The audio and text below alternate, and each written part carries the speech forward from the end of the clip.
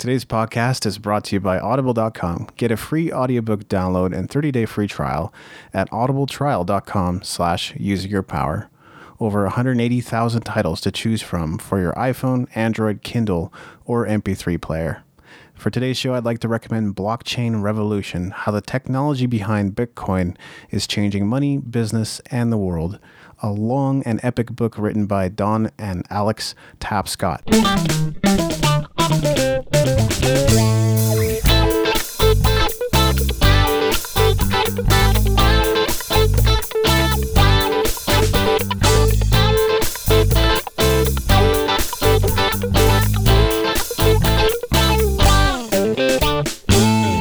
Welcome to Using Your Power. I'm David Angeweeb, and joining me is... It's Maveen Kaura. How you doing, Maveen? I'm doing great, man. How are you? I'm powered up. Are you? What's so powering you up? This podcast. Yeah? Yeah, it's a lot of fun to do. Oh, yeah, absolutely, man. Well, it's good, right? It's two people getting together and just talking about things that are on their mind and how they feel the state of the world is going, I guess, based on the topics we talk about. I feel like it's a really great outlet for a lot of things that I learn and study and find out, and I don't necessarily have the opportunity to share on something like The Music Entrepreneur, because obviously the focus there is going to be music and not other interesting topics necessarily. Right. Well, there's a million other topics under the sun other than music, so I'm glad me and you've actually talked about this and we decided to put this together. Yeah, we better get going. We got so many topics. Well, we do. And, we're recording, number 13 today? I believe, number 13. That'd be awesome, man. So why don't you take it off and see where we go with this? We're talking about aging, science, and technology. Well, I think we all age. There's no way of taking that back. All that is passage of time, and time is kind of a human construct in a way, because quantum physics shows that time is kind of irrelevant.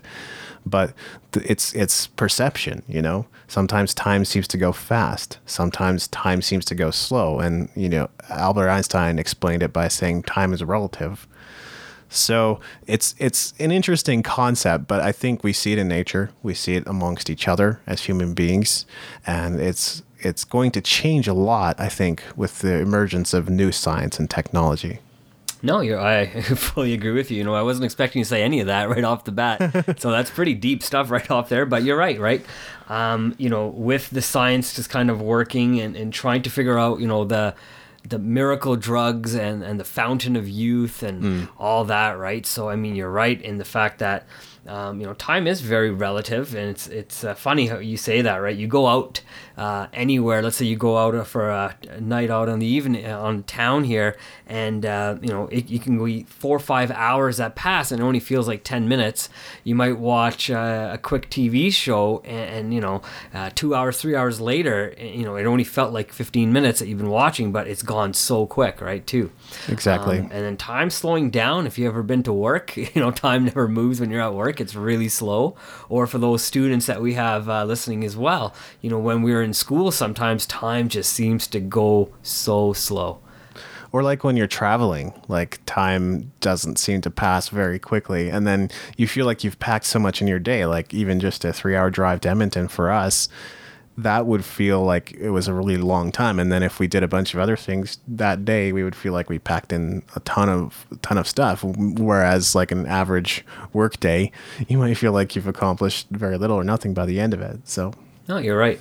It is relative, like you said, to what you're doing and maybe how fast you're going too, depending if you're in a car, right? So yeah. I know it's a 3-hour trip at recommended speeds of 100, but there are people who drive a lot faster, and that trip can be done a lot faster than that. 2.5 hours, 2 hours maybe? I think the fastest I ever did it, and it was 1 hour and 45 minutes. Wow. To be honest, we were going fast.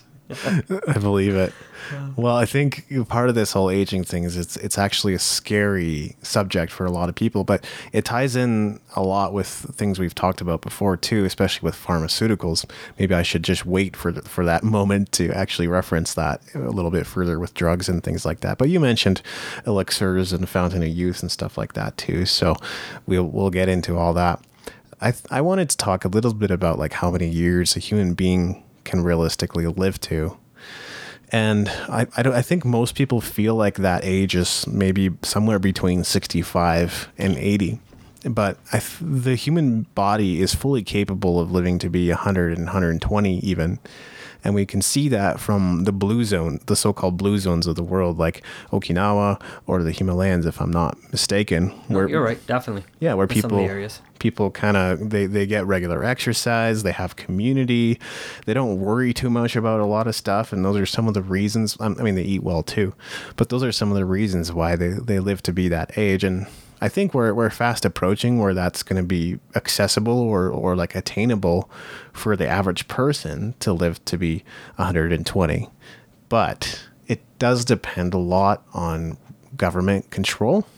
As long as control is centralized, what benefit do they have in allowing people to live to that age? Same with the pharmaceutical industry. I mean, we're trying to get people in a subscription program here of drugs. So what incentive do they have to let people live longer? Or maybe there is an incentive because they'll stay on the subscription program for longer. So I guess you could take that view as well. Well, that's very true. Now, before I get into that with you, I wanted to actually give our listeners a couple of little facts here. David, what do you think? Yeah, I would love to hear some facts. Awesome, man. So the oldest known person right now that's living is that was living was 122 years old and 164 days. Yes. Okay. Now, here's another cool fact. So 18 out of 20 of the oldest people ever recorded were women. So only 2% were men.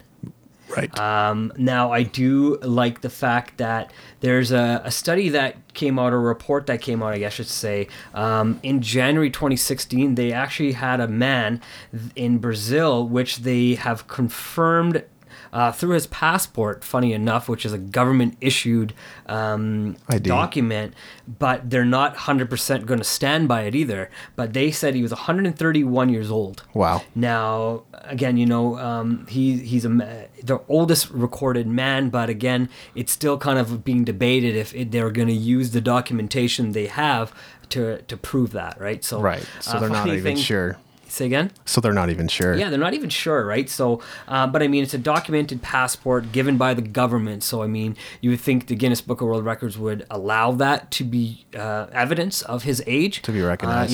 He's got a daughter. He's got a wife. Obviously, a lot younger his wife is than him, but they've been together for 40 years.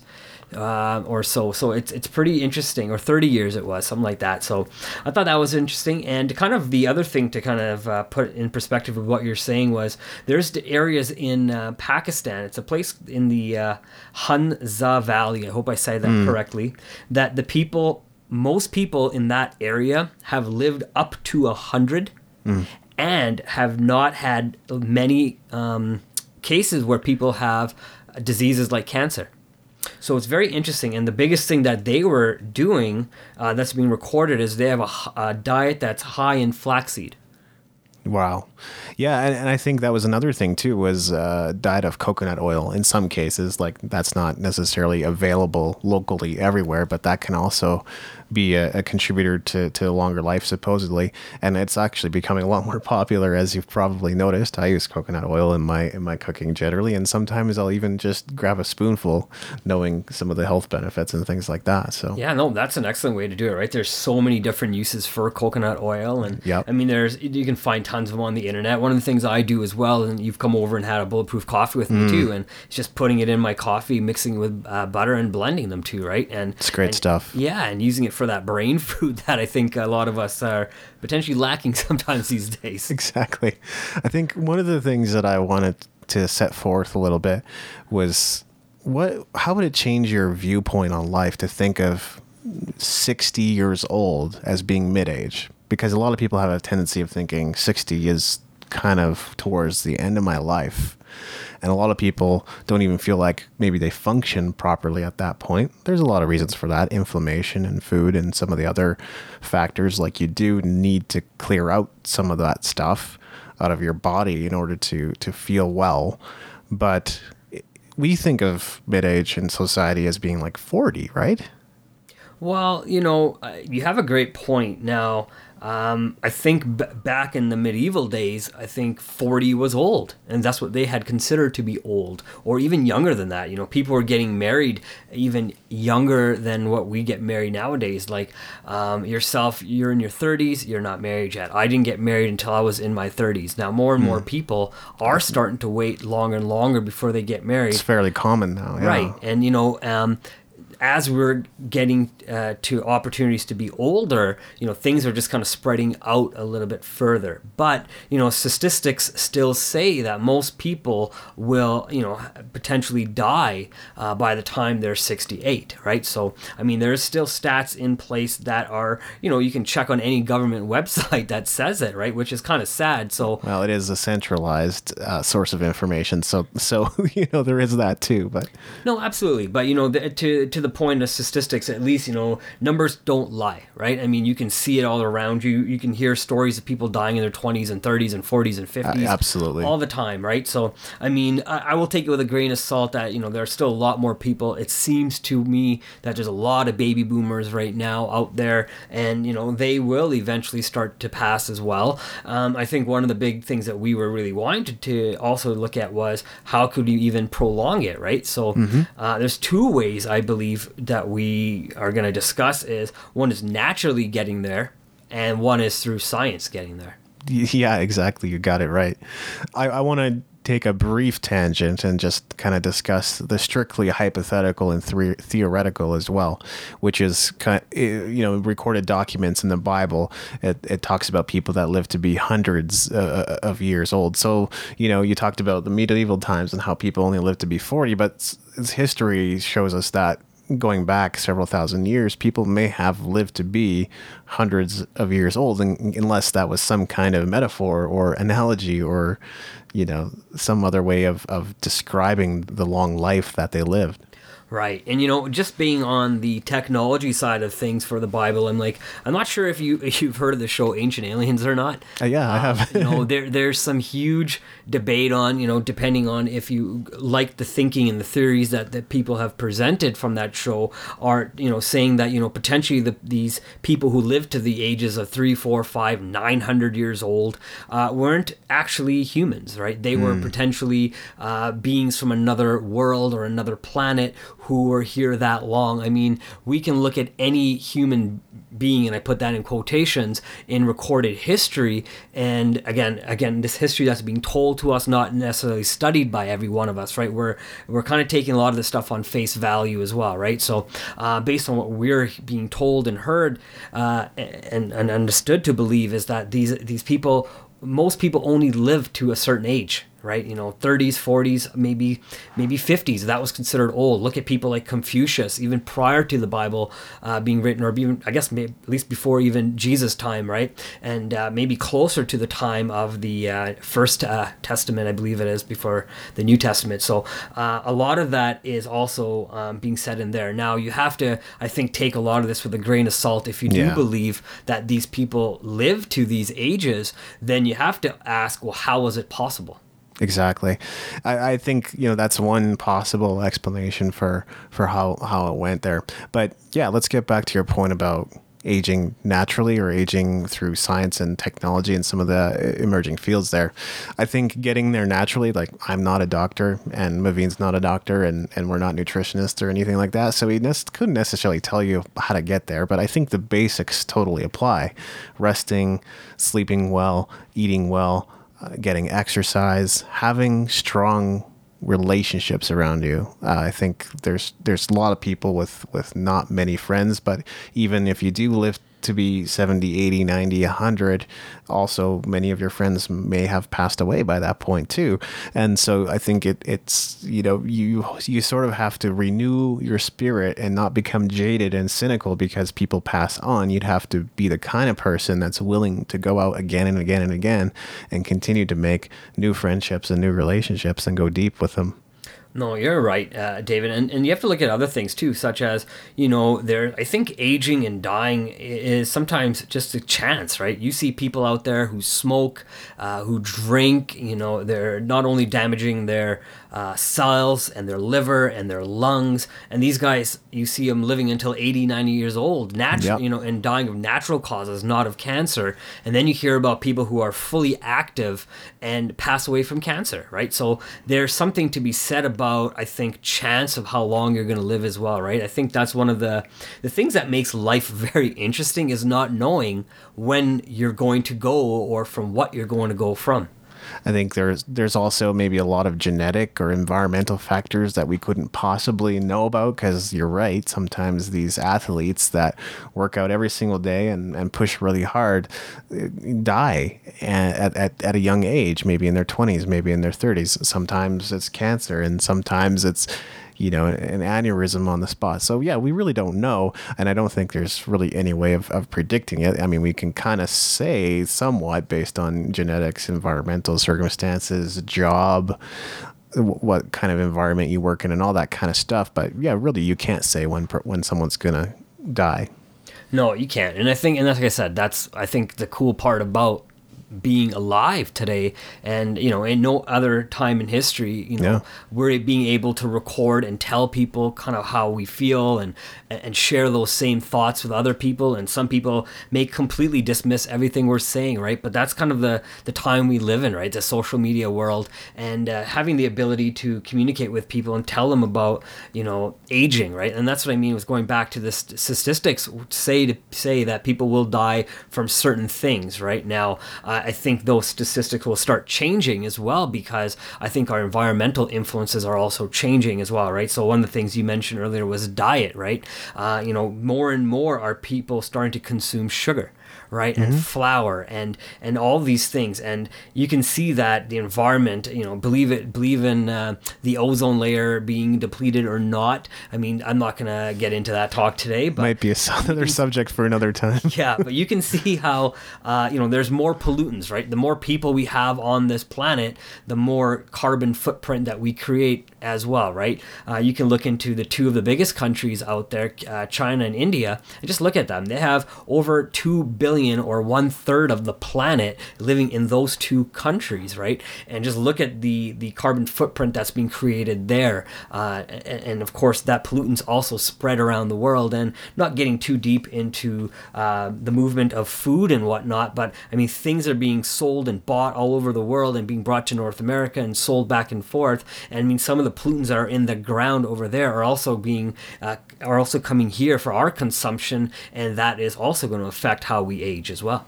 Yeah, I can't remember the exact figures Tony Robbins cited in his book Money, but he was talking about how as people, like, we're as a population, as human beings, we're not really growing at a steady, consistent rate. We're also maybe not necessarily growing exponentially, but we are multiplying. And then the next 20 years, we could have tens of billions of people. We're not talking about 7 billion or 6 billion people. We could be tens of billions of people, like 20, 30 billion, something along those lines. So, I mean, I don't know if we're headed that way or not, but you're right. We're progressively taking over the earth in a way.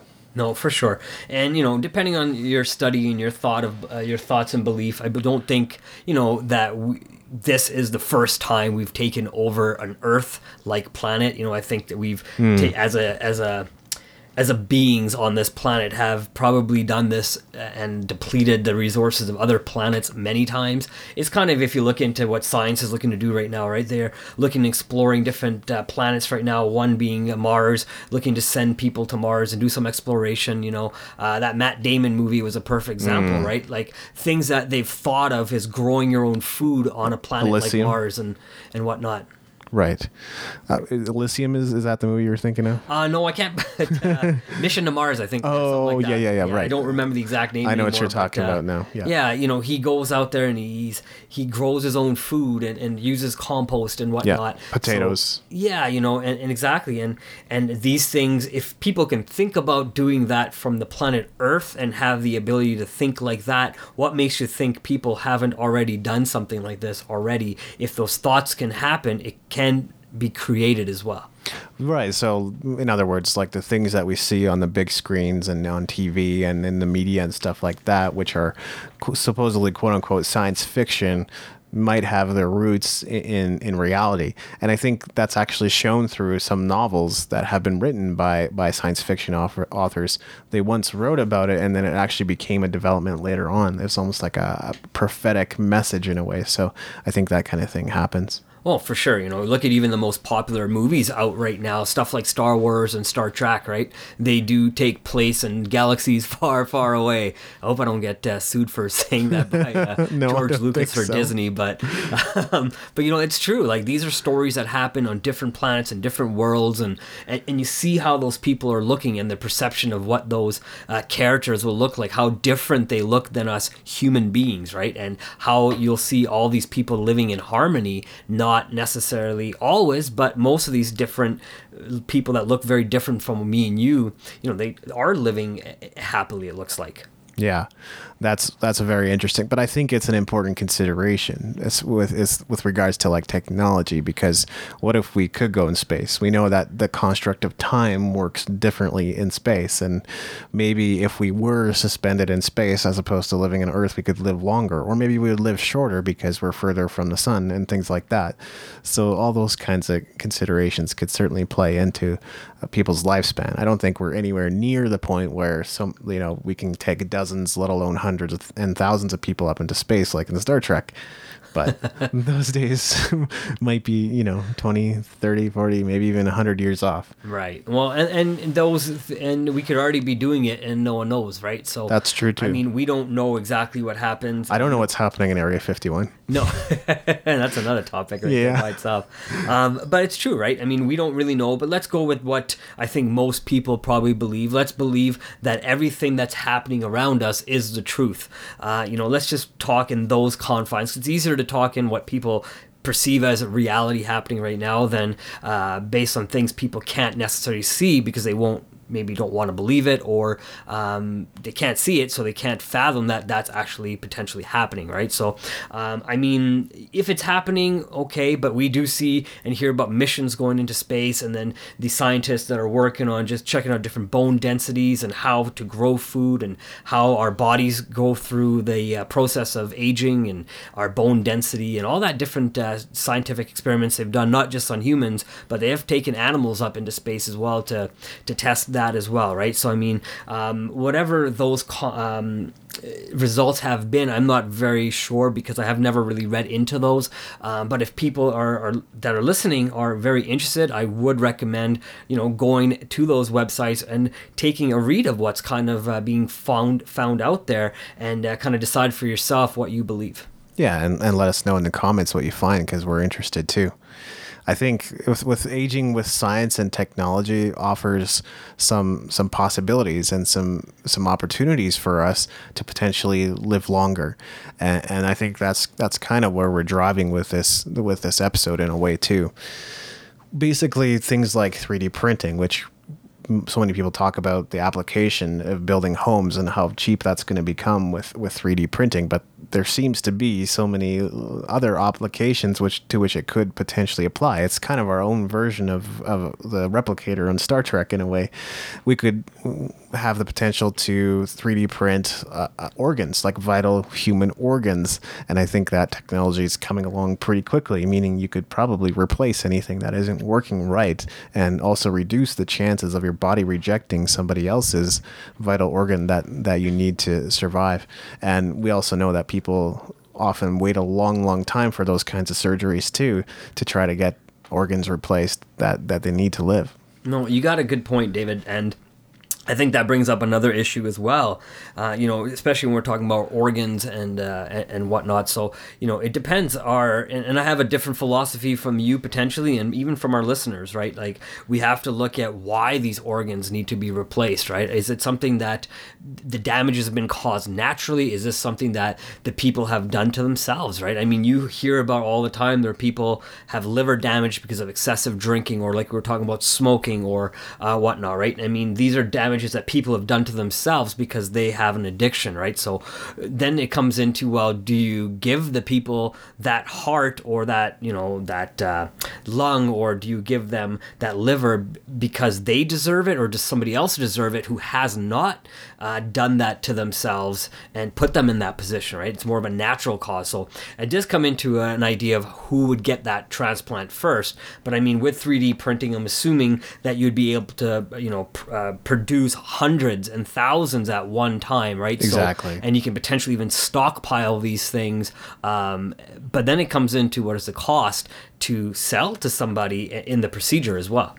Yeah, well, I think with 3D printing, if we're talking about printing homes and building entire communities with that, I would guess that printing an organ is much easier to do. So I see what you're saying. Somebody who's gone through their life smoking or deliberately ruining their bodies, should they actually get, have an opportunity to get those organs replaced? I can't really tell you. I just know that it's an opportunity that's kind of staring us in the face. Right. Well, it is nice because a lot of these people, were or got addicted to a lot of this stuff not in their own doing, right? I mean, it is the same pharmaceutical companies that do put out the different drugs that people get addicted to, and not only just drugs, but I mean, and again, we're just talking about one thing, like cigarettes or even alcohol, right? So not saying good or bad about either one of them. It's your choice to want to smoke. It's your choice to want to drink. It's your choice to want to consume these things, right? I mean, exactly. I was telling you right before this, I tried smoking. I really couldn't understand the point of it.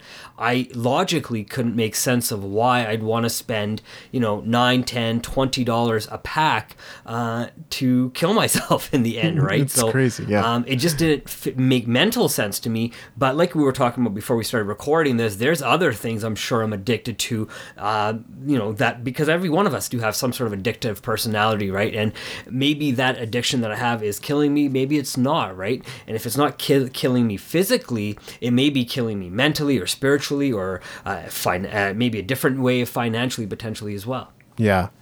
Another opportunity that is potentially staring us in the face. I wish I could describe this more eloquently because I heard it on a podcast, probably like the James Altucher show or something like that. But we're fast coming to the point now too, where we could regenerate limbs. It used to be if it was burned off or cut off or sawed off, there might be a chance that if you brought it in to the doctor and put it on ice and do everything right, that you might be able to get it sewn back on. But we're now coming to the point where limbs could probably easily be regenerated with the new technology that's coming out. So that's not a reason to go out and lose a limb, but in the unfortunate event that you do, there's now the possibility probably within the next however many years to actually regenerate a limb that you've lost. Wow, that's actually very interesting, right? I mean, there are a lot of people who go to war and lose limbs and hands and arms, and yeah. And it takes a long time for them to get used to living like, I guess, living with something they used to have, right? It even goes for eyesight as well, right? I mean, it's an organ that someone can lose, and then potentially you can replace somebody's eyes and allow them to see the same way they used to, or grab something, maybe hug a child that they can't hug anymore, or walk over and do just the simple things they were able to do before they lost these limbs, right? So, I mean, there's, I think, great things that science can do to give people their peace of mind back. I mean, that's a very interesting topic as well. What are your thoughts on that, David, too? Yeah, well, eyes is another thing that I've heard a little bit about, and it's very interesting. So they actually have been doing some experiments and studies and things like that to where they're restoring people's eyesights, and it's not always successful, but we're definitely headed in that direction. In the cases where they were successful, they found that it was very difficult for the patient to accept their new reality. At first, the ability to see is kind of a magical thing, and they enjoyed it. But then they began to notice that light post that they always knew was there, and they imagined in their mind what it was like, but it's not perfect. It's it's got scratches on it, it's got dents on it, it's got bumps on it, and that's it sounds weird, but that's how we begin to view the world when we can actually see versus what we imagine we're seeing. So it's apparently very difficult for people to recover their sight later in life to now accept what the world actually looks like versus what they imagine it to look like. Right. And, you make me think of an example of Stevie Wonder. He's doesn't have his eyesight. I mean, he's definitely one of the greatest musicians of all time. He has an art that he's been able to create. He's learned different instruments, not being able to see them, not being able to play them. He's developed friendships that are lifelong lasting by not being able to see what people look like and judge them based on what they look like or dress like or, his perceptions of eyesight, right? So he's been able to use his other senses to judge people, right? Not just what he can see. So, I mean, being blind in that respect has allowed him to really be non-judging, I think, right? And really just see people for who they are, again, not with his eyes, but with his heart. Yeah, he pretty much just smiles and has fun and plays music. It's what he's good at. So. Right. Well, that's what we see, right? We don't see the back end of how Stevie Wonder lives. No, right? there certainly could. I mean, I wouldn't be surprised at all if there was some toil and struggle and all that kind of stuff behind it. But that's kind of one of the things that makes us like him, right? Like his public facing image is so happy and upbeat in a way.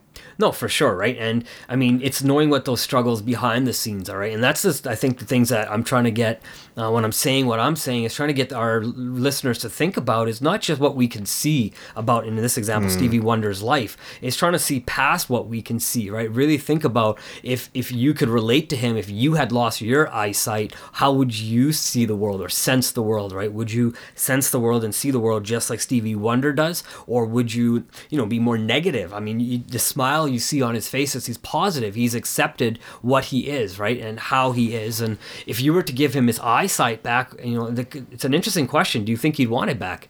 Yeah. I don't know. Maybe he would jump at the opportunity, but now what is the long-term prospect of that? Maybe it's exactly as described. Everything that he thought was perfect or imagined to be perfect is not. Right. So it's kind of neat, right, to live in a world that's just right for you. I think that's kind of what I was saying earlier. It's like, sometimes, we go at certain ages right now. We go at a certain age because that's kind of what our chance is, right? Some people, like I said, they live and they smoke and they drink and they abuse their own bodies with different drugs as well. And they live a lot longer than people who are healthy. Sometimes. Right? And, these things do happen, not all the time, absolutely. But we do hear about these cases. But, it is a thing of chance, right? So even to have if you lose your limbs, I mean, it's an experience, not saying, and I can't even speak from that because I have all my 10 toes and I have all my fingers and I have my legs and my arms and my head and all my hair and everything, right? So relatively speaking, my body is perfect, right? So it's very tough for me to say, it's an experience for somebody to lose their arm. It's very tough, but I do think the people that are able to understand what happened and move on past it will see their loss of their arm or limbs as an experience to be lived and trying, right? I mean, I've seen people who draw with their feet and their paintings sell for thousands of dollars. Play guitar with their feet. Absolutely, right? So there's so many different things the human body can accomplish without having your hands to play guitar or you know what I mean? So I think it's if you have to be able to accept that, one, you've lost your limbs and then be able to figure out ways to move forward. Right now, I'm not saying that I would be able to at all because I don't even know what that feeling would be like. God forbid that ever happens to me, right? But if it ever did, I mean, it's a challenge that anybody who would lose their limbs would have to go through. And I think in that point of things, having a strong family base really helps. Now, if there is a way to have science and technology come in and help that way, it's your choice to want it, I think. True. A part of what you're speaking to, and I'm sorry, I am going to go on another tangent and also talk about the hypothetical. Hey, that's okay. That's the whole show about tangents. There's, people fall on different camps with this, but we'll say that, some people believe basically we're only tapping into 5% of our human potential, not necessarily a brain, just our human potential in general. We're only tapping into about 5% of it, and 95% of it is dormant, and we don't know how to harness it. Now, potentially, you had the thing about aliens earlier. It could also be an explanation for how in earlier times we were able to live longer, or in earlier times we were able to build the pyramids or do Stonehenge, all that kind of stuff, because we don't necessarily have an explanation for a lot of that. But the reason I bring that up is because of the many layers to being a human. If it's just the physical, if this is it, I think a lot of us sense a lot more going on than just what's happening in our environment physically. There would be no need to talk about law of attraction or religion or spirituality if we didn't sense that maybe there was another layer potentially to this existence of ours. And if we're only using 5%, we can't necessarily see all those layers, but we're at least tapping into them. Right. And it's funny, David, one of the ideas or points that I wrote down was talking about reincarnation. Right. So, I mean, if, for example, let's say through science and technology, we're able to live forever. One of the things that you talked about earlier was if the planet had 20, 30, 40, 50 billion people, eventually you would just have one of two things happen. You would either keep creating, or you'd eventually have to stop creating people because now you've just had too many people, right? So that's another moral thing that I've actually had a couple different points I want to start talking about a little bit later when we're ready to talk about. But one of the things with reincarnation, I think that helps people. And again, that gets somewhat into spirituality, somewhat into God. I don't know how deep or interrelated those topics really are. I mean, I'm assuming that a lot of people do believe that they've been on this planet before, on a different planets before, and have met certain people, and do believe that somewhere down the line, even for me and you, for example, we've been friends before, and we've maybe not recorded these talks, but we've had similar gatherings and we've talked about these things, and we've had these type of conversations before. It's funny, and it's very interesting, because I think if you take that away, then you also take away potentially hope as well. Maybe you take away hope for a better existence, but maybe this is what also religion preaches to us, right? So then that comes to me, well, then how does this 5% of our brain, how are we only able to use 5% of the brain and have 95% turned off? Well, who turned it off then, right? And does that affect the way we think? Does that affect the way we aged? Yeah, that's exactly where I wanted to go with this next. all that kind of stuff is super relevant, because if age becomes less of a factor, what does that realistically mean for jobs, for relationships, for beliefs? Things that we've been taught through religion and society and media. Doesn't it really, it's actually a paradigm breaking thing if suddenly we're all living to be 120, 140, 160 and possibly beyond. Because what about jobs? It's paradigm breaking because most of us think, quote unquote, retirement age is 65. Now, you and I maybe know that retirement's like a dollar amount. Realistically, it's not an age. But if we were accepting of the fact that retirement age is 65 and you're going to live to be 140, you still need money coming in realistically, right? Like if we still have the same society we have today, assuming we're still capitalistic and still democratic, at least in this particular region of the world, well, you're going to need money to live to that age. Doesn't that make it really challenging? I think you're right, and that's one of the things I wrote down too, right? Most studies show as of right now that, again, like I said, people are living longer than we used to live, but again, we're still passing at 68 as an average age, right? Let's say 72, I think, was males. I think women still live longer than men. But you're right. If we don't have enough money to buy stuff today, most people are living on credit today. Most people are living paycheck to paycheck just today. So what happens when you get 30 years out, longer than your expected age to live, right? How are you going to take care of yourself then? Who's taking care of you? Is the government taking care of you? And if that's the case, then I do have some other points to talk about that, which I can affect the way things happen, But again, if you're able to take care of yourself, again, money will only, it's not real necessarily, right? It's what we perceive to be able to buy things it's with, right? So, but I guess if you're going 30, 40 years out, what makes you think we even need to buy food anymore? Yeah, exactly. And as far as like how it would be paradigm breaking to like relationships, I don't really subscribe to this, but I heard this somewhere, which was that in marriage, the guy is trying to get out and goes through hell in the first 10 years. And in the second second decade, the woman's trying to get out and go through hell. In the third decade, they're both going through hell. And then fourth decade, everything's great. It's a crazy way of thinking about marriage to me. I'm not married, so I couldn't really tell you if that's the case or if there's any truth to that or not. But you're basically putting a time frame on it. You're saying 10 years, 20 years, 30 years, 40 years, and then we're going to be dead. But if you're living to be 120, that's not true, is it? You have many more decades ahead of you. So what does that mean for a relationship, especially like a marriage? Right. Well, if we were to take all the things that we do right now in our marriages now, and at least I'm married, so I can at least speak to that. And I guess, general population speaking, we all go to work. We all work hard at work. And what are we doing it for, right? To create a life to pass, I believe, to the next generation, right? To our kids, and then our kids' kids, and see that family wealth go down the line, generation, on your family tree, right? Absolutely.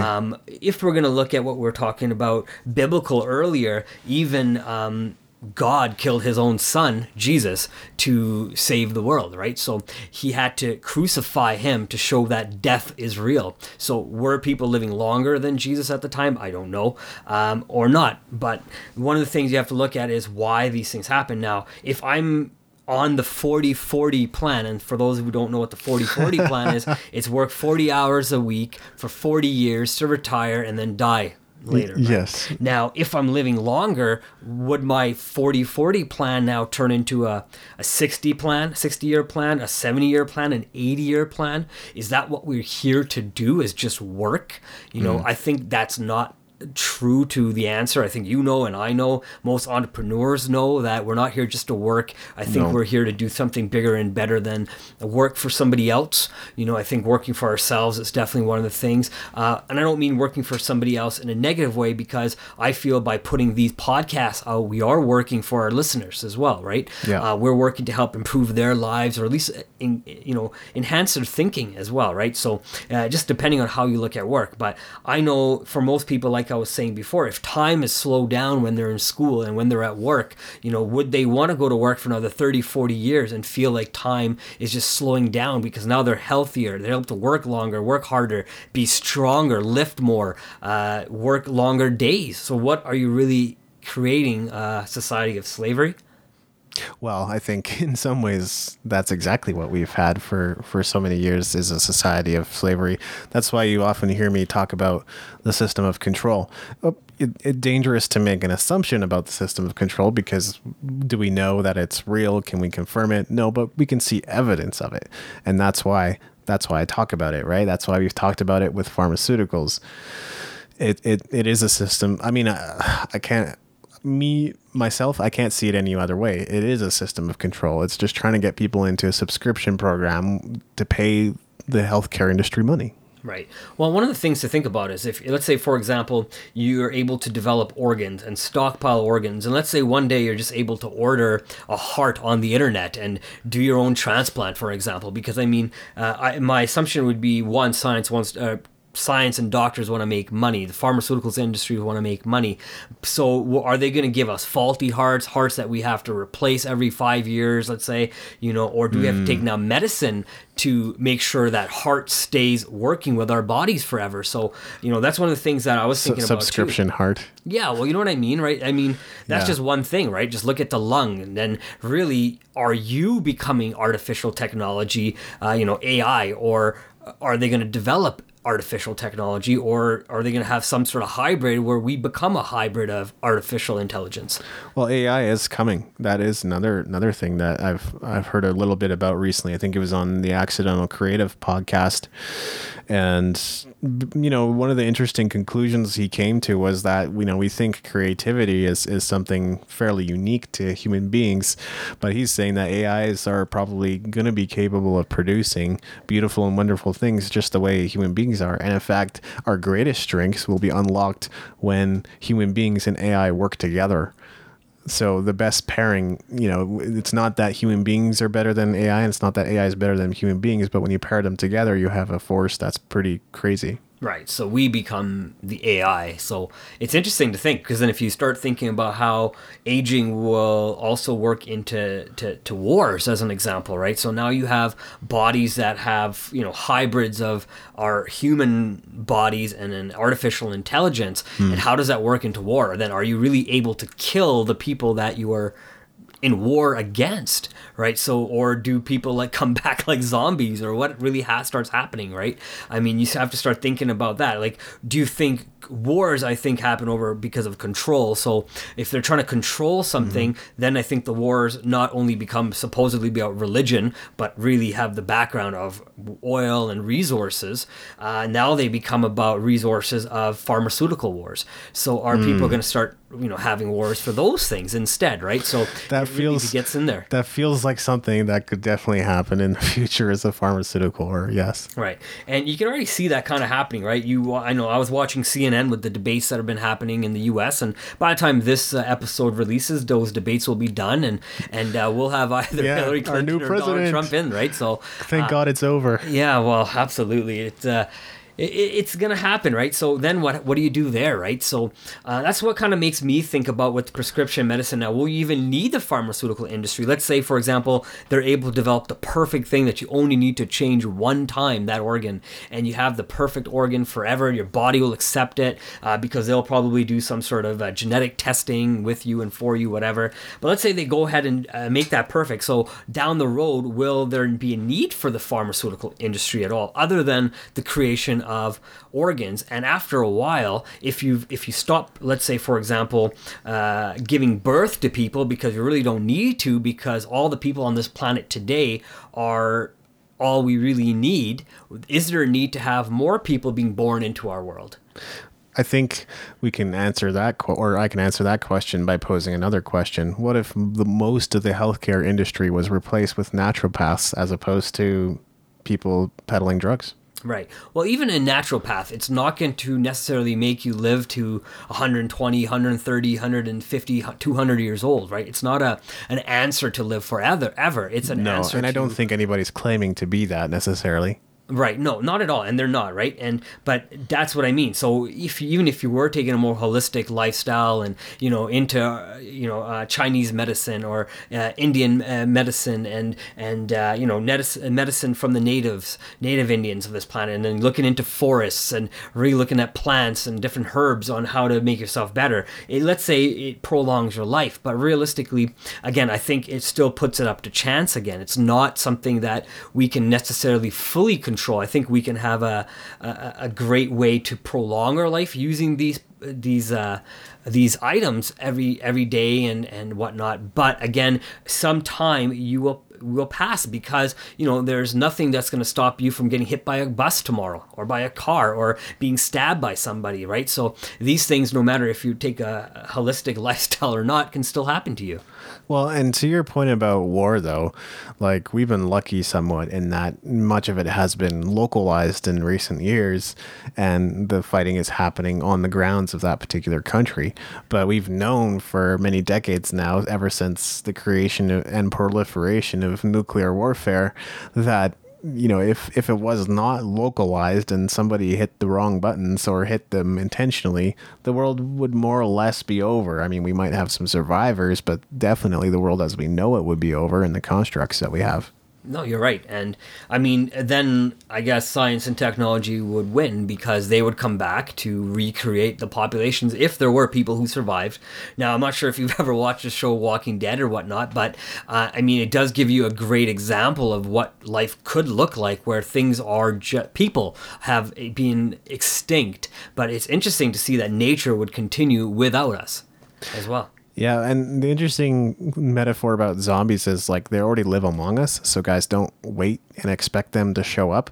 You just have to go to, like, your city's downtown or industrial complex, and you see people walking by who are dead on the inside, and those are real life zombies. No, for sure. And it's just a different way of looking at people, right? And yeah. And again, we're not trying to judge anybody. I think we're just trying to show that there are people, just staring at their phones constantly, right? I mean, that's a reality of this world, right? With the option of having a cell phone in your hand, you're connected constantly to people all across the planet, across the world, or even sitting next to you.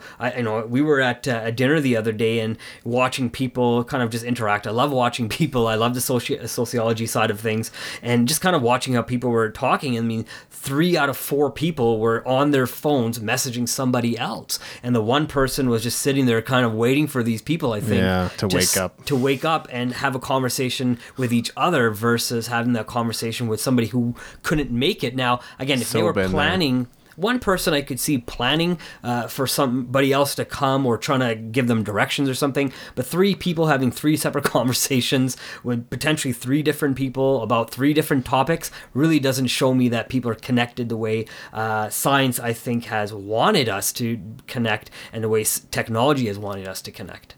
It's very true. I mean, what good does it do to live an extra 40, 60 years just so you can be on Facebook for another extra 40, 60 years?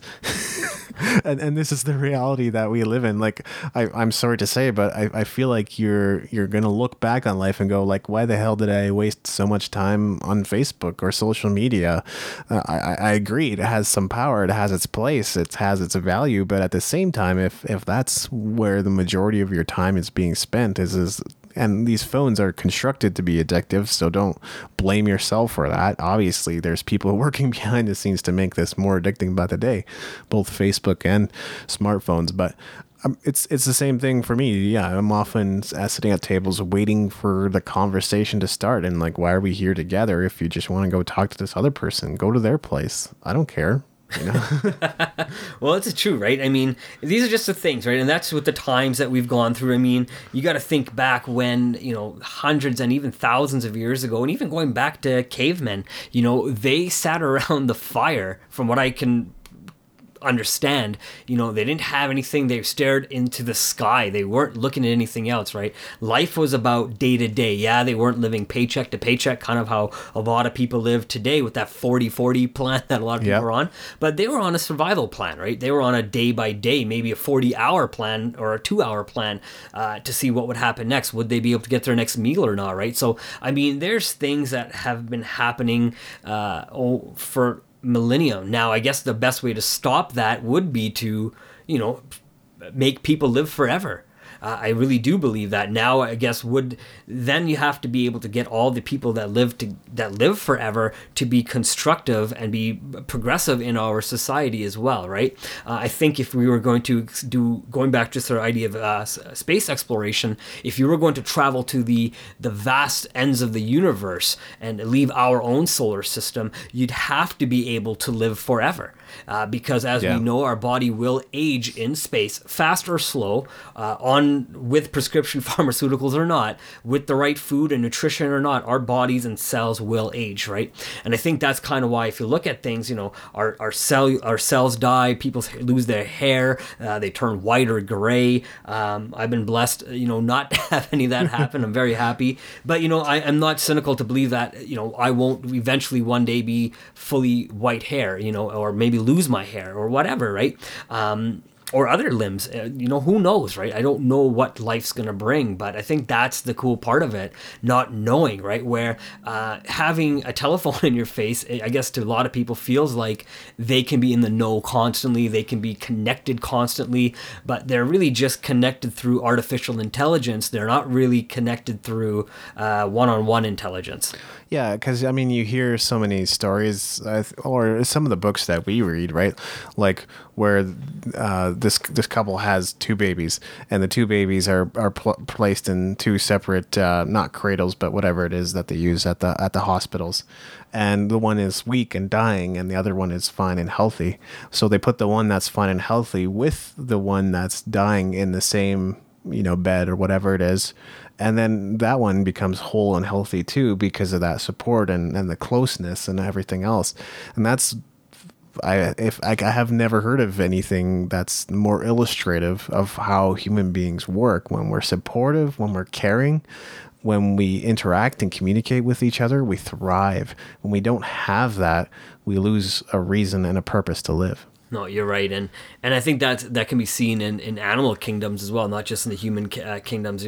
They've done, I think, studies and experiments when they've taken monkeys and stuff and taken the mother away out of the situation and just put like a doll and that baby monkey holds on for dear life, and wants that closeness as well, right? So there's something to be said about being close to somebody, right? And then you got to think as well, if we're going to continue to age, let's say we continue to age progressively, I think what you were saying earlier about having 30, 40 million or billion people on this planet would eventually happen, right? And because as we're aging, let's say we age still the same way we continually age right now, right? 1 year equals 1 year, right?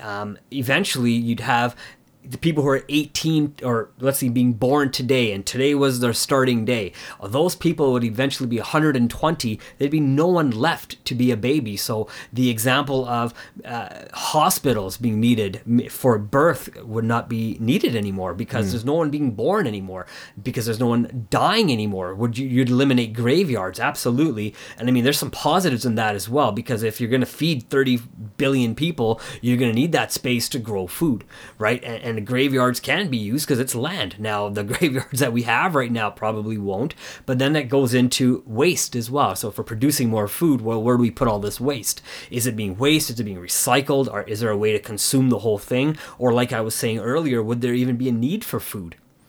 Yeah, I think it would be a new way of life, because all of our resources would be depleted, or the resources that we use now, we'd basically have to tap into new ways of doing it. Like, we'd still have shelter probably in some form because we would need it, but the homes as we know them now, or houses as we know them now, without electricity don't exactly function that great. It's just a place to be without electricity. Right. But before electricity was brought into the reality for many people, people existed without it. Yes. Right. They would use some sort of kerosene lamps and the sun as the number one. Right. And I don't know if it was more peaceful at that time or not. But people weren't necessarily watching TV because there was no TVs at that time. So, just over the last 100 and maybe now 20 years has life really began to change and looked much different than it ever did. Yeah, exactly. And this whole thing about technology and cell phones kind of just made me think of a song by Daniel Amos called "The Youth with a Machine." I think it was written in the 80s, but I mean, that's never been more relevant. That's exactly what we're seeing everywhere we go. You walk into a coffee shop, you walk into a bar. What is it? Youth with a machine. They're just staring at their screens. Right. Well, it's funny. I think you've had this conversation. I don't remember if we've actually recorded this conversation or we just had this conversation in passing, but I was mentioning to you, like, we've grown up with something in our hands always. Growing up in the 80s, I had a Walkman in my hand. People remember cassette tapes. Moving into the 90s, I had a CD player in my hands. Discman. Yeah, and then moving into the late 1990s, I had an iPod in my hand. Yep. And now I have a cell phone in my hand, right? So my whole life has consisted of holding some sort of electronic. And you got to think, will this be something that, I guess, would you even need to hold any more electronics if you can implant, for example, if you can develop, organs, for example, then what stops us from implanting, speakers into our heads and into our brains, or being kind of like the Matrix and downloading all the music? So if we want to listen to it, you just listen to it in your own headspace and don't need to wear headphones anymore, right? I mean, I think that's where that artificial intelligence starts coming in, and we start turning into robots or partial robots, right? I mean, you can see where people wear hearing aids, for example, and you'll see how part of that, I've seen people wear that, and I don't know the full science behind it, so I do apologize to our listeners, but you'll see sometimes where people have their head shaved and they'll have this little circular disc that's kind of implanted in their head, and which allows them to hear, right? So, I mean, what stops us from creating things that would eventually be able to implant right into our heads to listen to music, right? Or do other things? Yeah, I think in some ways we are headed in that direction too. We had a discussion not long ago at the Question community about the cloud in the future, but that's one of the things, like Internet of Things, right? The IoT. Basically, it used to, one of the problems was that it was so gaudy, people wouldn't really want to wear it. But now we've created fashionable IoT that people would want to wear and embed into their mind, or embed into their bodies in some way, shape, or form. So, I mean, that's a whole other discussion, but it is crazy. And I mean, maybe that'll play into aging as well in some way. Right. And you make me think about something that I had heard long time ago, and I'm sure you've heard it as well, and I'm sure our listeners have heard of it to some extent. And I think someone in France had actually gotten this done as well, but it was getting a computer chip embedded in their skin, as they refer to as the mark of the beast, right? So, Yep. I mean, that starts showing like what people are willing to do, one, if they're scared, two, if you allow government to have control, right? And I think if you let science and technology control how you age and how you will ultimately become and who you will ultimately become, I think you'll be controlled as well in that process. Well, part of it is a question, and I think it's in some ways the biggest question, and I'm sure we're kind of reaching the point where we're going to wrap up anyway, but that question is, do you really want to live forever? Or if not forever, do you really want to live an extra 40, 60 years or more? And, I think I can live to be 120, and I believe that 60 could be my mid-age, and I could enjoy a nice, long, healthy, joyful, productive life. But I know that also there's a lot of people with the attitude that, no, I mean, having experienced so many of the challenges and difficulties and problems that I've had to go through this point, why would there has to be an end to this thing, because this is crazy. And so I understand that perspective as well. You could be in a lot of pain and a lot of difficulty. We all experience that in life, and we can't really compare somebody's pain to our own pain, because it's different, and what's difficult for them might be easy for us. Right.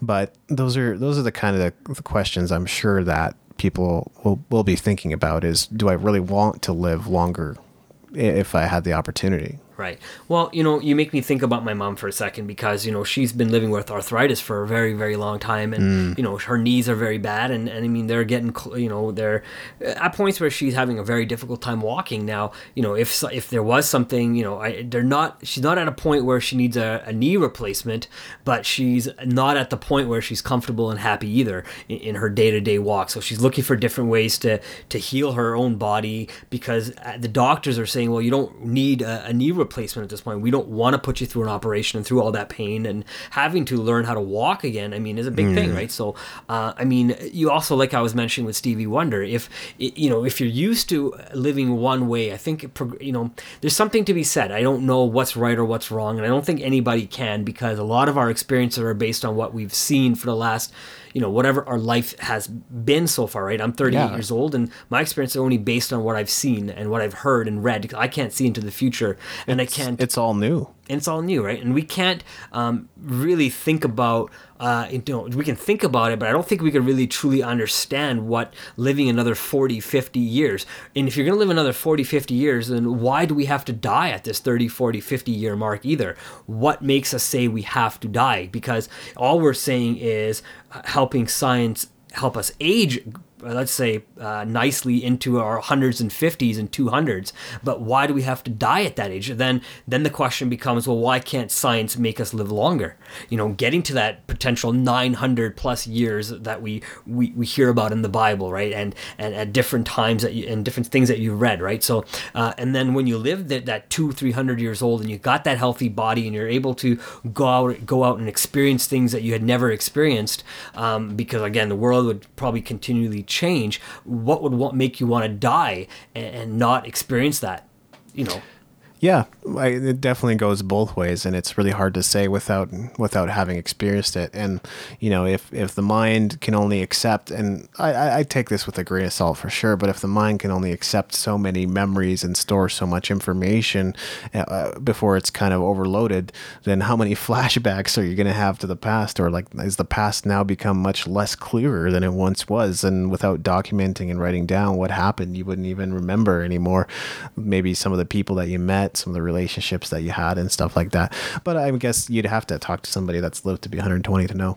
Well, and that's 120 based on the technology we have right now. Yeah. You were mentioning earlier that we only use 5% of our brain, but if we're able to open up that really capacity, just like human potential, maybe not our brain, but like 5%. Let's say human potential, and I believe it's also part of your brain as well. I think it is. Yeah, but let's say we are able to use 5%, and let's say what makes us think that if we can age gracefully and not pass away? What makes us think if science is able to, let's say, make these organs for us, why can't then science help us open up the remainder of that 95% that we're not using, right? So then maybe you are able to then store those memories a lot longer and go back into those memories and really go back into facts and, oh, how did I really say that? Because I know I've had conversations where I've said certain things and I don't remember, the exact words I've used. I just loosely remember the conversation. I'm not going to remember the exact tone I use and but if you're able to use the rest of your mind, maybe you can remember the whole tone and the whole conversation and even remember feeling, because sometimes people forget the feelings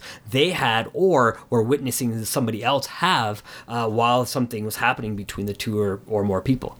I think that would totally make sense. Yeah, I do too, and you got to look at, I think all of the big picture, what science would be able to do. Now, again, we all both understand that we have in our pharmaceutical talk, there's a lot of money to see people die, unfortunately, and I don't think they have an agenda to see people live really long lives, because we do have, I believe they have an agenda to make money off of misery, unfortunately. Yes. But again, with that said, I think people have to be the judge for themselves and really see what they want to see that's going on or not going on. Yeah, exactly. I think we got to fight for worthy causes. Nothing worth fighting for really does come without that fight and that effort and that determination to see it become a reality. So who's to say this technology they would want to make us available to us? Who's to say they want to make that science and breakthroughs available to us? I mean, they've already thrown us curveballs multiple times. Today, healthy is coffee. Tomorrow, coffee is the worst thing you could possibly drink. And then the next year, coffee produces cancer. And then the next year, coffee gives you more brain power. I mean, just stop.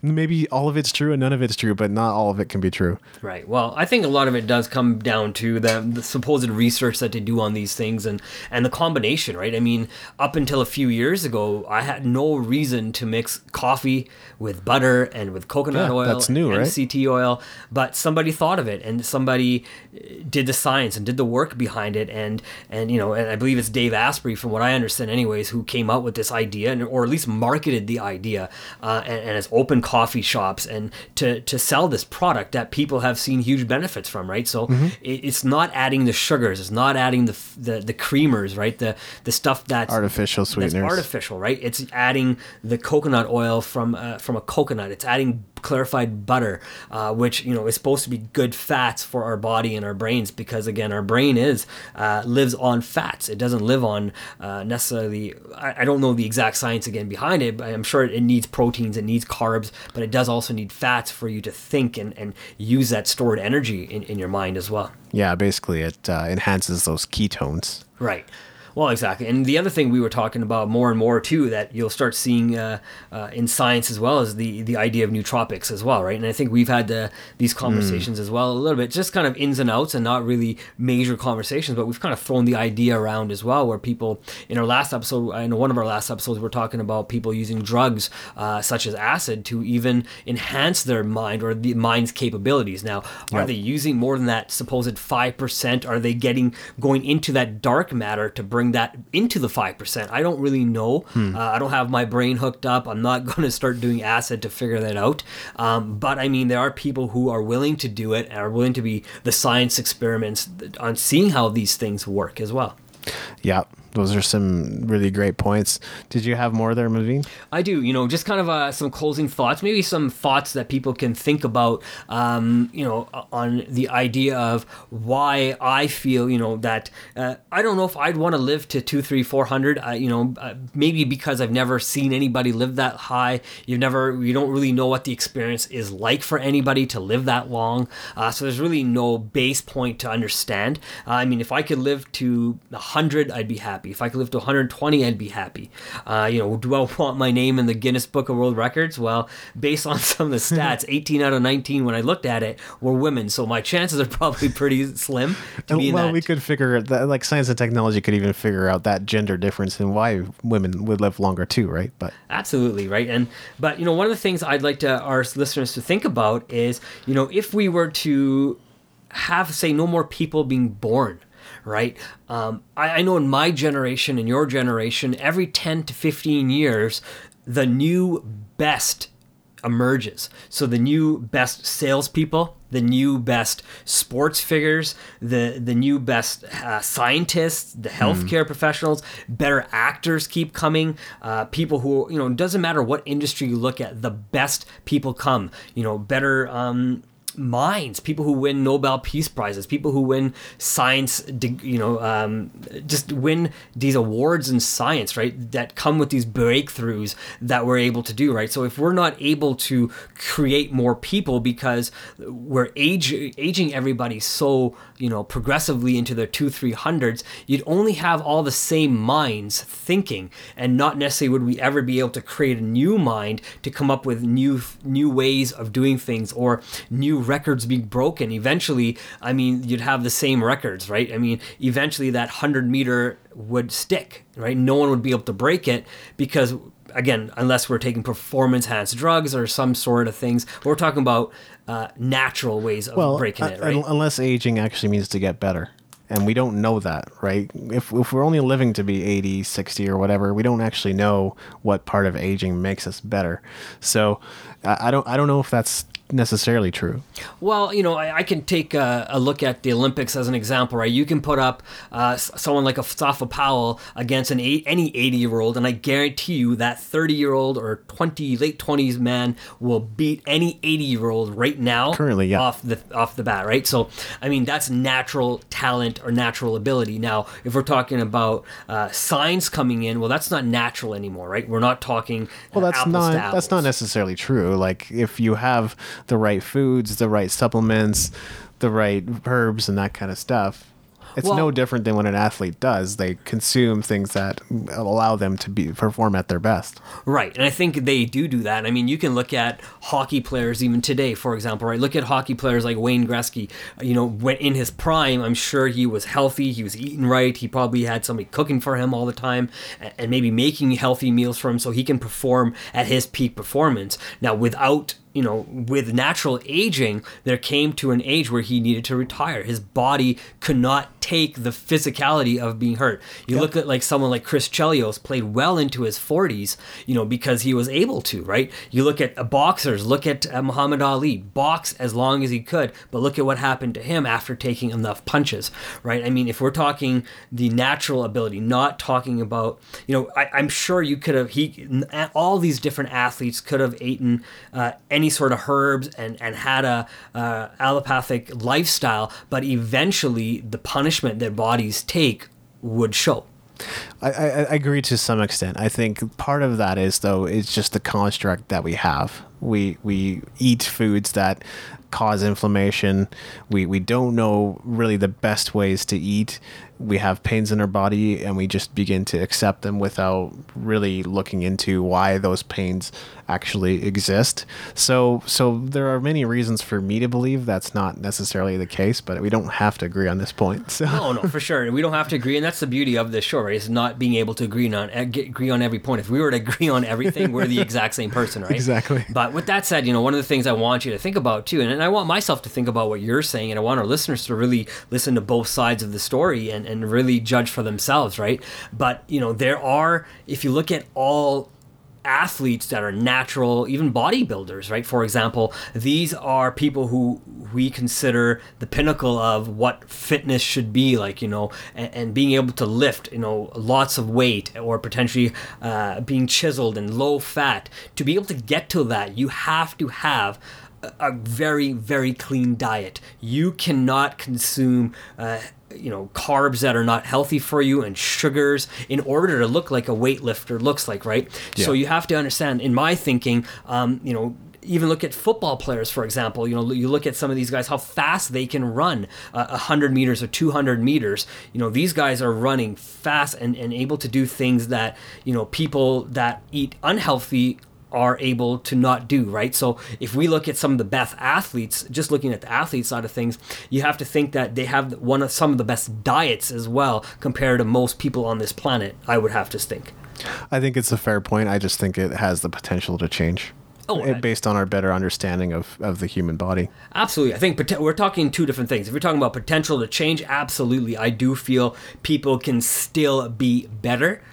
Just changing the way they eat. But I think if we're going to look at it, I think there is a point where if we're just looking at naturally aging, even if you take all the herbs on this planet and consume them, there's still going to be a point where you will, I think, hit a wall or a ceiling where you will not be any better because, again, some of us don't have the natural talent based on DNA to be the best sprinters in the world and be the Michael Jordans and the Wayne Gretzky's and the... But I'm saying, like, that's the beauty of science and technology. It keeps advancing beyond what we think is possible or where we think we are as human beings or what our bodies are capable or not capable of. Again, if we're unlocking the full 95%, the other 95% of human potential, then all these things might be imagined limitations. It's possible. I'm not saying it is, but it's possible. Well, for sure. And, I'll just do one of the other comparisons as well is I'm just thinking about if you take a Paralympic athlete versus an athlete that, doesn't have any deformities or missing a limb or whatever, and you put them side by side. I mean, there's records that have been broken, I think, by Paralympics that even able-bodied athletes are not able to do. So, I mean, there's something to be said in that side of things as well. But a lot of that I do feel is genetics. It is, part of it is that as well, right? I mean, part of it is diet, part of it is science, because you got to think someone who has an artificial limb and is able to perform is technically an AI specimen, is an artificial intelligent specimen who is performing either in swimming or in say shot put or in running or something, right? So you have to look at that as well, and that's just showing you what science is able to do with people's bodies as well. I do think that's a great representative if you want to see where science and technology can take sports, at least, right? I mean, if we ever look at acting, right, for example, I know we're probably going to go a little over, but if we look at something like acting, some of the best actors came in the 20s and the 30s and the 40s and the 50s in the 60s. Well, and if we stop now producing people as an example, or stop who could be the next best actors that we haven't seen yet, right? I'd love to have Al Pacino be the best actor forever and Robert De Niro and stuff, but I do think there's new actors and new talent and new emotion that can be shown on the big screen, or even to a guy like you that's a music guy, right? There's so much more music that can be created. Now if we have science and technology, I think, come in there and put their hands in there and change the way people live, maybe the people who create that music in that shorter span of time. If you look at somebody like Kurt Cobain from Nirvana, he produced such great music in such a short span of time. Yeah, he had some stuff to deal with. Yeah, he took his own life, but he still made an impact on this world in such a small amount of time. Now, if you allowed everybody to live for longer periods of time, would that take away the ambition people have? It could. I think that's a really important discussion and something I was thinking about bringing up, but we have chatted for over an hour at this point. Well, I know we can go forever. So one of the last things I will say is one of the last points I had on here was, if we were to continue to feed the world and have to feed the world, I think one of the things more and more people are talking about and thinking about is genetically modified foods.